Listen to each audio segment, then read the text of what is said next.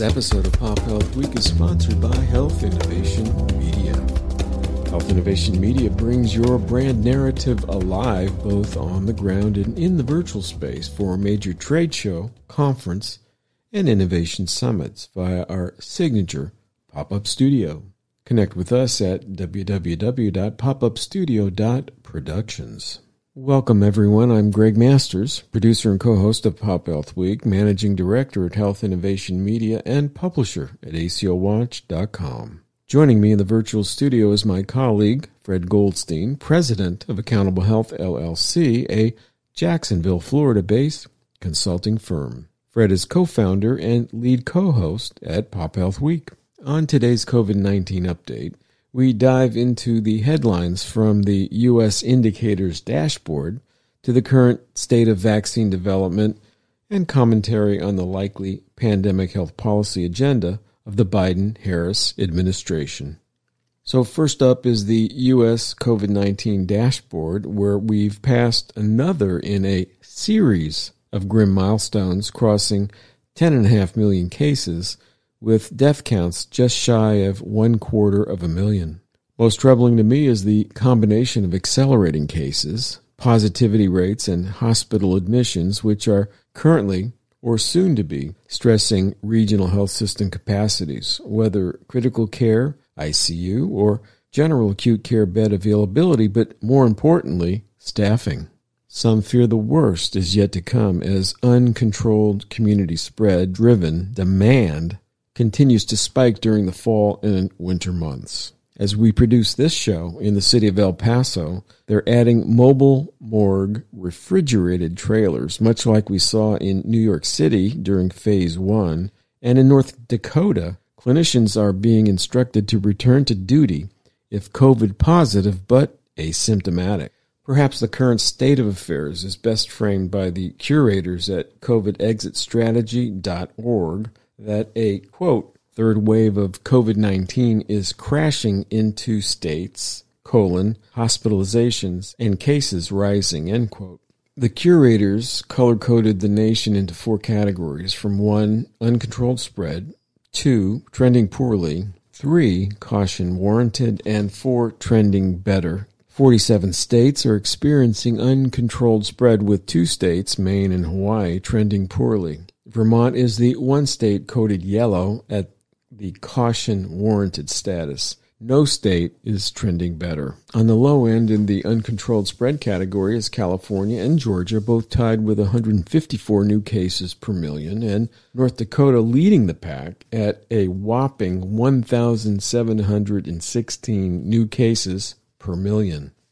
COVID-19 hospitalizations in the United States hit an all-time high of 61,964 last Tuesday, and new daily cases passed 139,000 for the first time. The country has surpassed 100,000 cases every day for a week, pushing the 7-day average to more than 123,000 per day.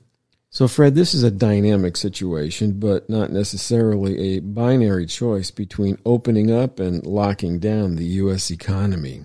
But we can be mindful of the risks and do this reopening thing safely, no? Yeah, rather unbelievable, isn't it? It's really, and you can see it in the activities just driving around outdoors, of which I've begun to do less going into places, because they really have opened wide up here, at least in Florida, and we're seeing a rather substantial surge here due specifically to that behavior. And with some new studies out, one of them that was fascinating out of Stanford, I believe it was, and they were tracking people and really identified where are the locales where people are most likely to become infected that are problematic. And restaurants were number one. Restaurants that have opened indoors, gone to 100% capacity, gyms and other places like that, and bars. But really interesting, I went to a restaurant a week ago and ran in to pick up a takeout order, and they had gone from 50% occupancy the last time I'd been there to 100, and I had to weave my way between the tables to get to the takeout section because they were stacked in so tightly. And I think it's really created a problem that obviously we'll get to a little bit later with the administration. By the time they come in, these numbers are bad now and trending worse, as you point out, and are going to lead to some really big problems. Yeah, here in San Diego County, we've been relatively modestly impacted because our governor, Newsom, early on in March, went to a statewide shelter-in-place order. So we didn't see the explosions. And we're also a little more favorable here because we have a climate such that it may not predispose us to higher concentrations of the virus. So we've seen less incidence and prevalence. However, in San Diego County, 2 days ago, we went to the back to the purple status, which is the lockdowns. We have community outbreaks. We're going backwards, and unfortunately, I see this accelerating. Marty Macri, he posted a preprint article on MedArchive. The title is Preventing COVID-19 Fatalities, State versus Federal Policies. And this leans into your discussion on health policy here in a bit. But the question was, are COVID-19 fatalities large when a federal government does not impose containment policies and instead allows states to implement their own? They considered three policies: mask mandates, stay-at-home orders, and interstate travel bans. And they note here, quote, while the restrictions imposed by some states inhibited a significant number of virus deaths, we find that more than two-thirds of COVID-19 deaths could have been prevented. Two-thirds could have been prevented by late September 2020 had the federal government imposed federal mandates as early as some of the earliest states did, like California. So their results highlight the need for early actions by a federal government for the successful containment of a pandemic. So that opens the whole discussion of what we can look for and from a Biden administration. So what are you learning there, Fred? Well, I think obviously the president-elect has appointed his COVID advisory group, and they held their first meeting. I think it points to the fact that, one, as we well recognize, he is going to follow the science. And I think what's fascinating is we've seen these changes by the CDC over time. And, for example, their most recent announcement that masks work both ways, helping both. You used to be wear the mask to protect somebody else, but if you remember back, it was don't wear a mask. Now, some of that was because of the issues of not having enough of these. But it was pretty clear to me and to most of the people I talked to that a mask would impact some of the virus coming in as you were breathing in. Some of those particles are going to get caught in a fiber somewhere. Maybe not as well as an N95, but they would reduce some of that exposure. And now, of course, the CDC has come out and said it. And the question is, how much of that delay was due to politics? For example, back in June, they were saying, we don't believe there's enough data to recommend pre-testing students to come back to campus, while in much of our work, we did recommend that schools do that. And now that is, in fact, a recommendation. And it's pretty straightforward. It's one other thing you can do to reduce some risk. It's all about layering on as many pieces you can to reduce risk. And it seems like hopefully what happens on a go-forward basis, and the CDC obviously has been whacked, and whether they get the respect back that they had earned over decades is going to be a tough one for them, is I believe you'll see them begin to make announcements earlier on specific recommendations versus this hesitancy, or in fact there are cases apparently where the White House had them rewrite various recommendations and policies. And I think that influence will disappear, which will help all of us because we can then begin to make the changes we need sooner. Well, you're being very gentle and kind, because I would say that with the exception of some of the career people, and I'll just throw out one name, Nancy Messonnier, who did the press conference back in February. She said, look, it's not a matter of if, it's a matter of when, and we better start talking about massive disruptions to our economy. Well, she went radio silent after that comment, and who did we hear from? We heard from Redfield, and Redfield has been a rather weak leader at CDC. He has essentially presided over vague guidance that goes from shall to might consider. So if anything, the guidance really that came out of the CDC the recent past, or at least literally over the pandemic, has been confusing, vague, conflicting, outright not useful. So the idea that, oh yeah, masks is a two-way protective measure, and by the way, if we go 95% to masking, we'll save a couple 100,000 lives in the next 60 to 90 days. So I'm glad to hear that we're going to actually have a staffed committee, advisory panel by competent people, former Surgeon General Vivek Murthy, Marcella Nunez-Smith over at, she's the Dean for Health Equity Research at Yale, and former FDA Commissioner David Kessler. So I think this is going to be a group of people who are empirically driven, science-based, and not vetted through the political lens of, is this going to get me reelected or not? Absolutely. And I think there's, as you point out, there was just an article that came out that skewered Redfield and pointed out, all of the areas where he sort of rolled over.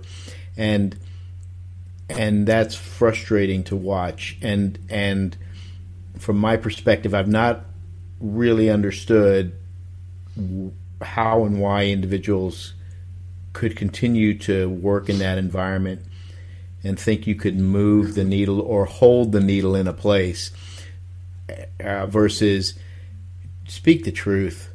He was told back in February, the president, that this thing was bad, or the end of January. We knew there were issues. I remember talking to Ren Archer, who and Ren had been talking to the folks at the University of Nebraska who run this special unit that was originally developed for Ebola, where they would bring people in, and it has the most research on these types of infectious diseases and the place to handle it. And he said, here's how it's going to work, Fred. They've told us yesterday this baby's going to hit a city and shut it down for 30 days. And then it'll roll to the next one and shut it down for 30 days. And what we did was, when it rolled to each one of them, we sort of halved it. Oh, well, we'll control it for a while, and then we opened up. And too much of this effort to open up, and I do believe you can open up. You can't open everything. You can't open 100% occupancy in an indoor facility. They just had that, I don't know if you saw the latest on the cruise that just went out. They had a cruise that put in place all of these procedures, testing beforehand, twice, testing 4 days after you came on, and they just reported that they have a person with COVID on the ship, and they put everybody into their rooms and told them not to come out. So if we want students to go back to school, if we want the economy to have some chance of coming back, we ourselves have to take control of our behaviors and say, this is okay based on the science, and this is not. And the science will change, and we get better and better at it. But many of these things we knew before, or had an inkling of before, and could have made massive changes early on that would have saved, as you pointed out, hundreds of thousands of lives. The IHME projections by February 1st are just shy of 400,000. 400,000, yeah. Right. Unbelievable. But your point is, it's not a binary choice between lockdown and opening. There's no such thing as zeroing out risk. It's risk mitigation and risk management, and we've learned a hell of a lot since February, March. And that becomes a scary thought, Greg, because you think about a governor like I have here in Florida. Is his level of risk tolerance appropriate? Because obviously it's pretty high. Let's just open everything. And I think it's been clearly disproven that this idea we're going to get to herd immunity and keep other people from dying is just not possible. We're seeing the hospitalization rates go up. We're seeing the death rates go up. But people also forget there's a lot of individuals who are living with long-term damage from having gotten COVID. They may not have died, but their lives are forever changed. We've made progress, but we're still very early in understanding the disease profile and how it enters and then distributes in a particular community. And then there's risk stratification within the community as to who bears the disproportionate burden. So we're learning a heck of a lot. Absolutely. And as you point out, there's a lot more to learn. I think a new study just came out, an area obviously we're both very interested in and have worked in quite a bit. This whole area of, I think it was 25% of the individuals suffered from mental health issues after getting COVID: depression, anxiety, sleep disorders, things like that. Right, the AMA study, right. So there's impacts all over the place from this virus. And if you're just tuning in, you're listening to Pop Health Week. My colleague Fred Goldstein, president of Accountable Health LLC, a Jacksonville, Florida-based consulting firm and co-founder and lead co-host at Pop Health Week, and I, yours truly, Greg Masters, are discussing recent developments on the COVID-19 front, from epidemiology to progress on the vaccine and the likely impact of the presidential election on pandemic health policy going forward. I might add that this is happening during a period of COVID-19 uncertainty and challenging market conditions, driving complex strategic questions focused on how health systems can re-engineer their predominantly passive legacy sick care operations to a more proactive population-based services model. In this conversation, we hear a lot about the social determinants of health, something clearly outside the traditional footprint of hospital operations.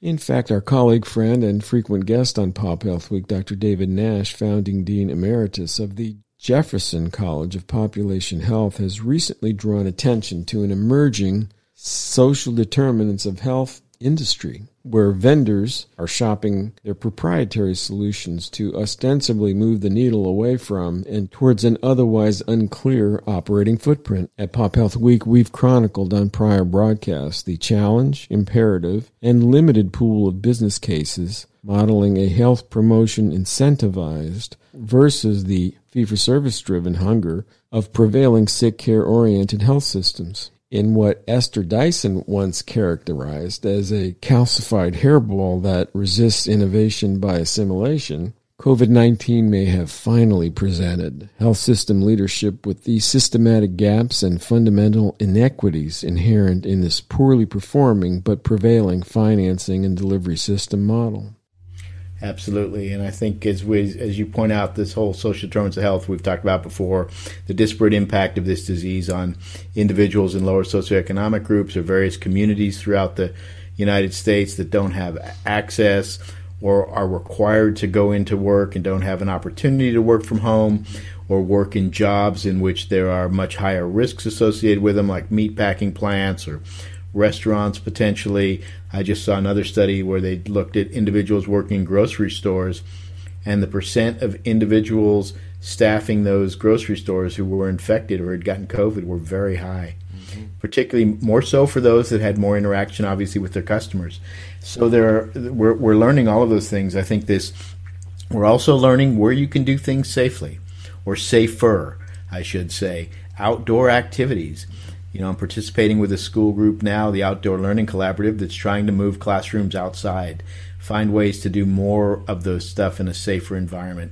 And those kinds of ideas, I think, are going to play forward for a while. It's going to take a while to get these vaccines out, get them distributed. They're not going to be perfect. We'll have to wait and see the full data on the Pfizer vaccine. Obviously, they're talking 90% effectiveness. But it was interesting, and obviously I'm not an epidemiologist or a vaccine person, but I did look at what's been printed, which is not a published study, and it came from them, was that they had 94 individuals at this point who had become infected between the control arm and those getting the vaccine, and it was 90% effective, which would lead you to believe that they probably had 8 or so infections in the control group, in the vaccine group, and 80 some odd in the control group. So it's not perfect. But it did say something that I just found interesting, and I've been asking some physicians about this, and they too are interested in it. It said, of those with symptomatic infection. So how many were asymptomatic? And as we've seen, they talk about viral dose and say a lower dose may lead you to be asymptomatic or less sick. So might the vaccine actually have more asymptomatic individuals in it because it's had some effect to bring that down, but not enough to knock it out. And that actually may change those numbers. We'll have to see when they report their next batch and they get the full studies out. But there's still a fair number of questions about it, let alone the distribution models, et cetera, for that particular vaccine from Pfizer, which requires extreme cold temperatures, although they've really thought that one through from what I've read about it. So you think that's a logistical obstacle they'll meet? Yeah, they chose to do everything outside of the warp speed president's deal or the White House's Warp Speed initiative. They chose to do it themselves. They took no funding and haven't coordinated, and actually are not using the distribution arm that was set up by the federal government for Warp Speed, which is through McKesson. And they have their own carriers. They've essentially are going to try to bulk transport this stuff 1 or 2 days worth. And I think from what I've read, it requires a very cold temperature overall, but you can keep it in a normal fridge for about 24 hours. So you've got to get it to a location. I do know of some clinics and others that have talked about that they actually have freezers at that temperature for their research purposes, and so they could potentially house some of that vaccine in their community and then help to distribute it out. But all that's yet to be seen. But I think, as I was talking to one of my relatives who used to work at the FDA, really involved in a lot of stuff like this, and early on he said, I think Pfizer will be able to do it. They're used to distributing huge quantities of stuff and buying 1 billion vials or whatever it requires to do these kinds of things. And that does help. Obviously, it's a huge logistics issue. I read something about they've already picked their carriers, DHL and the others, to move the stuff, some by plane, some by truck.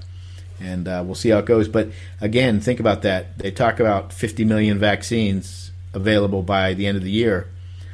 Well, you have to get 2. So that's 25 million people.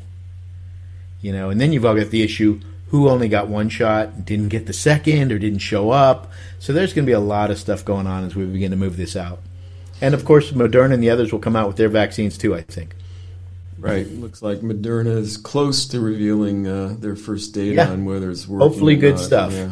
Yeah, and also, Greg, I think it's important for people to understand that 50 million doses by the end of this year, a couple 100 million doses next year. We have 350 million people in the United States. And then you've got the world. I think I heard that Spain has announced that they bought 20 million doses of the vaccine from Pfizer. So there will be some others, and they're supposed to get theirs in the spring. It will take some time. Obviously, first go to the high-risk individuals, healthcare workers. Then it'll begin to go out to others in the population. How they determine those high-risk individuals and get it to them will be interesting. Obviously, there are a number of disease conditions that are considered high risk. Are you going through electronic health records to find them? Those kinds of things. So I think, as we've talked to some of our clients, it'll really be an impact potentially on the fall for them, where they can begin to look at, we've got a fair chunk of our individuals at our location or at a university or school who are vaccinated, but it probably will not impact the spring. Look, 90% effective efficacy is fantastic. So if we can work through the logistics of manufacturing and distribution in some way that makes sense, that would be great. Because, conventionally speaking, from a epidemiologic perspective, you're not at herd immunity until you're at the 70-80% range. So you do the math on the number of eligible hosts out there and what it's going to take for a vaccine to make a dent in. Right, and still some questions about how long might you be immune. Right. And we'll get answer to that, but I will say an unbelievable job to this rapidly get to a vaccine that looks like it works. Yeah, and daily about. So one of the big questions is how long will this vaccine run in terms of protection? Yeah, absolutely. How many more shots you need. And I did see a few articles from individuals who felt that they were in the arm that got the vaccine. Pretty funny. I think they probably got it in their arm. I'm not sure where the shot's given. But they said that they felt pretty sick. It was like getting a hangover or things like that for about a day. Although I think taking some Tylenol or something may have mitigated that. But a number of people talked about the impact they got and saying that the second shot potentially was worse than the first. Right. So reasons for optimism here, but again, still early in the game. So it looks like President-elect Biden will be the 46th president of the United States. I see he's appointed his chief of staff, Ron Klain, who was at one point the Ebola czar. He led the effort to put the pandemic playbook together.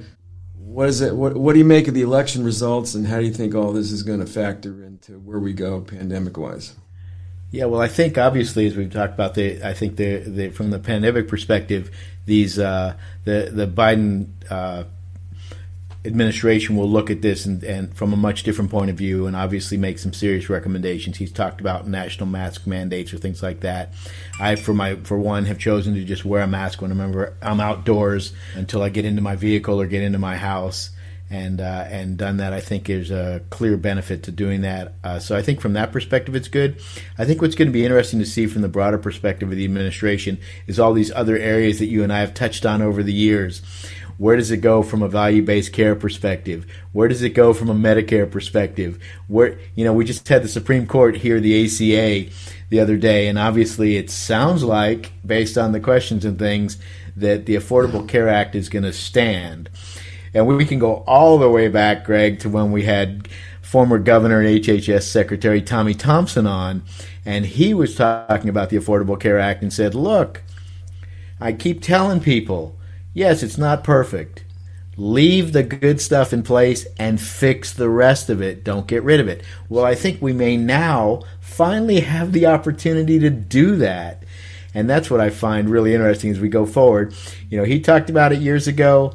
We now will have an administration. Obviously, Biden is beginning to talk about the Biden health plan built upon Obamacare.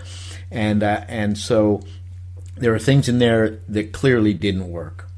We're sitting here today, as you know it, the premiums that families pay on the exchanges. I've got relatives, they're paying $20-something thousand a year for their family, and then they've got a $7,000 or $10,000 out of pocket with deductibles and copays and things.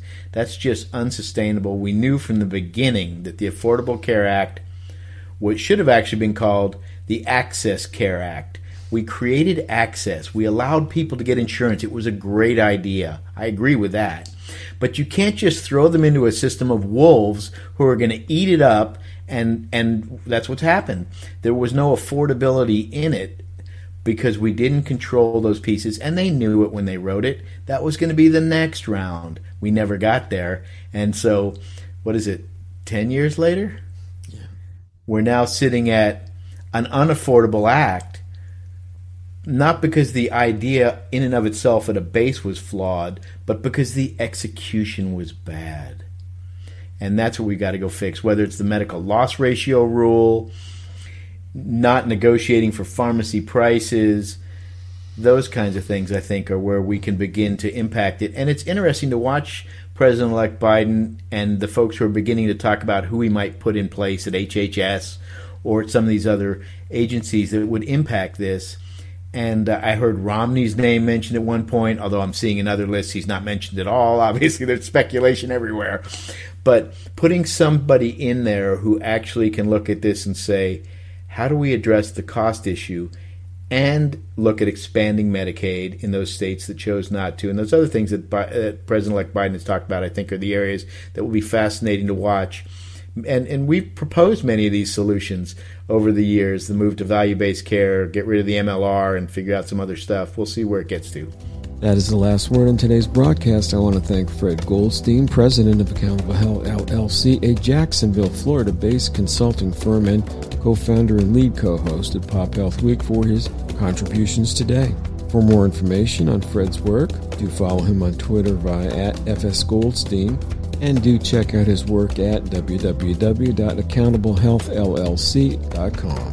Meanwhile, please like and subscribe to Pop Health Week on your favorite podcasting platform and follow our work at www.popupstudio.productions. For Pop Health Week, my colleague Fred Goldstein and Health Innovation Media, this is Greg Masters saying, please stay safe, everyone. We're in this together. And we will only get through this together if we toe the line on social distancing, proper hygiene, and by all means, do wear those masks properly, I might add, when in public. Bye now.